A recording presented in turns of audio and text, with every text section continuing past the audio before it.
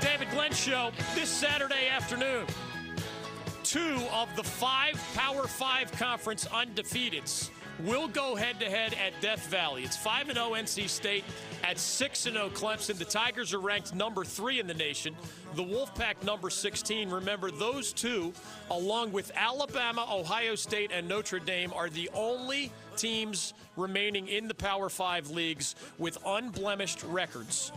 The Tigers are favored to win every one of their remaining regular season games, including as heavy favorites over the Wolfpack on Saturday. The Wolfpack at 5-0 is a big underdog to the Tigers on Saturday. However, the Pack is favored to win every other one of its games remaining in the regular season. Only one team can win this game. Only one team can win that division, of course, and move on to the ACC title game. Here to discuss the matchup on Saturday, he is the play-by-play voice of the Clemson Tigers, Don Munson. Welcome back to the David Glenn Show. How are you? David, I'm good. Appreciate you having me on. It's great to have you. Do you have any sense, either in Clemson Nation, the fans, or even Dabo Swinney, who I'm sure is a little bit more careful about what he says and thinks, can these Tigers fans take the challenge against the Wolfpack seriously, as a major threat, when they're so used to playing in and winning ACC championship games and college football playoff games and even beating the Wolfpack head-to-head repeatedly at this point? Oh, no, the Clemson fan base takes this game very seriously. I mean, you got to remember now, David, that for this Clemson fan base here, that probably a little older than most fan bases, and so a little bit more. They have a little bit more to draw on as far as this series is concerned. Go back into the 70s and 80s. When Clemson is really building its first real run in college football. Who was the thorn in the side? It was the Wolfpack of NC State. Was always a thorn in Danny Ford's side. And, Clemson escaped here just a couple of years ago. Bambar doesn't miss the field goal. Right. Then they go down at home. Believe me, Clemson fan knows that they can lose this game. They just go back to Syracuse, just go back to Pittsburgh. They can absolutely lose this game. But they can also win this game.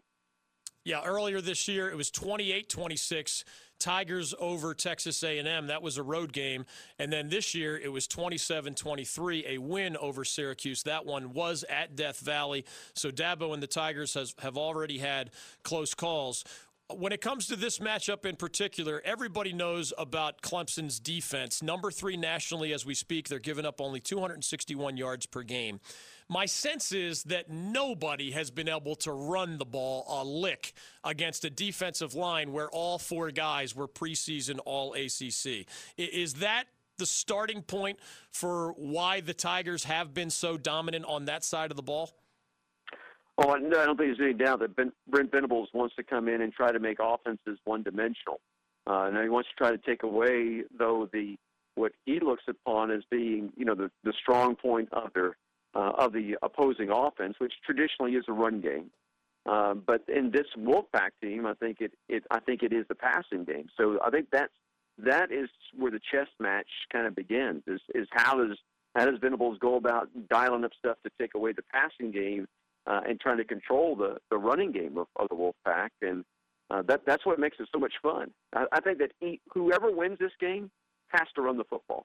They have to run the football. And so that's what's going to make Saturday, I think, at least in my mind, pretty interesting. Around here, of course, we know all the details about the Ryan Finley story, 3-year starter, not only leading the ACC in passing yards per game, but leading it by a bunch. Not as many people realize that the story unfolding in your backyard, Trevor Lawrence, the freshman, actually leads the ACC as we speak in passing efficiency with 11 touchdowns and only 2 interceptions. What have you seen from him so far as a starter that justifies the much-discussed decision by Dabo Swinney a while back to elevate Trevor Lawrence over the incumbent starter, Kelly Bryant?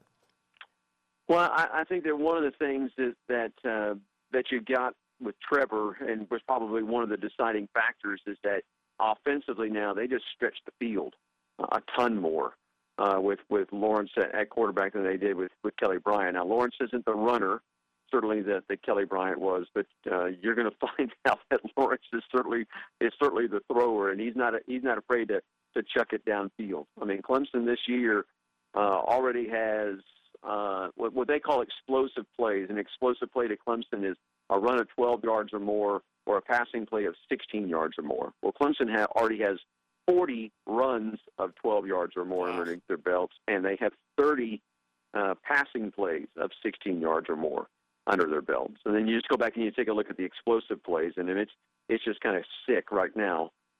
39 plays of 20 yards or more for this Clemson offense, and they have been very, very explosive, and most of that has been with number 16 back there at quarterback. The whole nation discussed the Kelly Bryant transfer and the Dabo Swinney decision. How do you best summarize it as a guy who follows the Tigers every day? Because some were trying to portray either Kelly Bryant as sort of, the evil villain who's bailing on his teammates at midseason, or Dabo as the evil villain for, demoting the guy who put 3+ years of blood, sweat, and tears into earning that starting job. I didn't see a villain on either side. How was it received there in Clemson Nation? Well, I think it was received pretty well, and I'm with you. I don't think there's a villain on either side, and I'm a guy who, back in July was saying that I expected Kelly Bryant to start every game this season here at Clemson. But I think that Coach Swinney, with the way that Trevor Lawrence was coming along, and particularly you went to that Georgia Tech game where Lawrence did outperform, certainly outperformed Kelly Bryant, but Clemson wasn't going to win the A&M game now without Kelly Bryant. Right. But when he made that decision in Game 5 to start Lawrence, and then, if Kelly had played just one more snap, would have lost, the chance to transfer out. I think that's where everything started coming into play with the new transfer rule. And so Clemson was kind of the first real major blip on the radar, so to speak. But that maybe be a bad term to use today after everything that came out in court and things that's been said over in Durham here from basketball. But that was the first. It was the first, aha moment with this new transfer rule, and I don't think you can blame Kelly Bryant. You can't blame him. Would Clemson be a better team with Kelly Bryant still on the roster? Absolutely. Was Kelly Bryant still going to play? Absolutely, he was still going to play. They were still going to use a 2-quarterback system, just so that he wasn't going to be the starter. But I'm not blaming Kelly for what he did. He's just making the best decision that he thinks is right for him, and why should anybody argue that? The sophomore running back Travis Etienne is the ACC's leading rusher right now and leading scorer with 12 touchdowns. I feel like I remember from the first time he ever touched the ball there, you can just sense, I don't know if he knew the plays or what else he could offer, but he is a lightning bolt of a running back. Getting back to your projection that whoever runs the ball better is the heavy favorite to win this game. What can you tell us about how he's kind of taken hold of that position? What kind of blocking is he getting from that offensive line? Because the Tigers will be going against a Wolfpack defense that lost most of the guys that you would have faced a year ago, and many of them are in the NFL. Yeah, I think that, the thing that makes Etienne special is that he runs violently. The old adage that, you want to run angry. Well, that's what Etienne does. The most remarkable stat that I saw this week, David, is that he's averaging 5.69 yards per carry before he's even touched. Wow. Now you think about that. So, if you're able to get that kind of yardage before you even get touched, then things are pretty good. But, he certainly, I think, has rounded into his own. He's gaining more and more confidence each and every game. But there's going to be that game where, somebody's going to shut him down. Is it this week?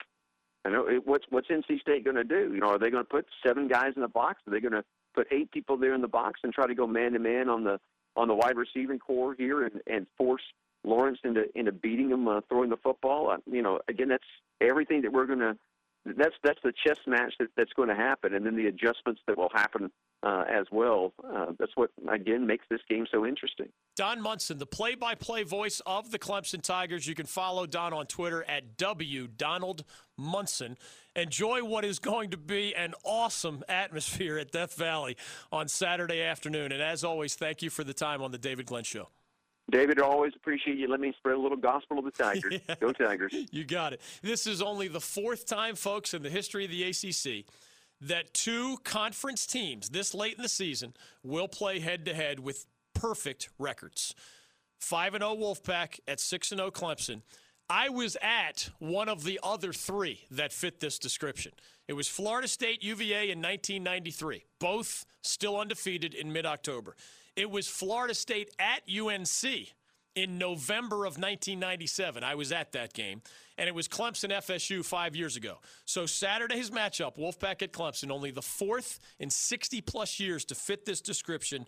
Unblemished record versus unblemished record in mid-October or later. We're back after this on the David Glenn Show.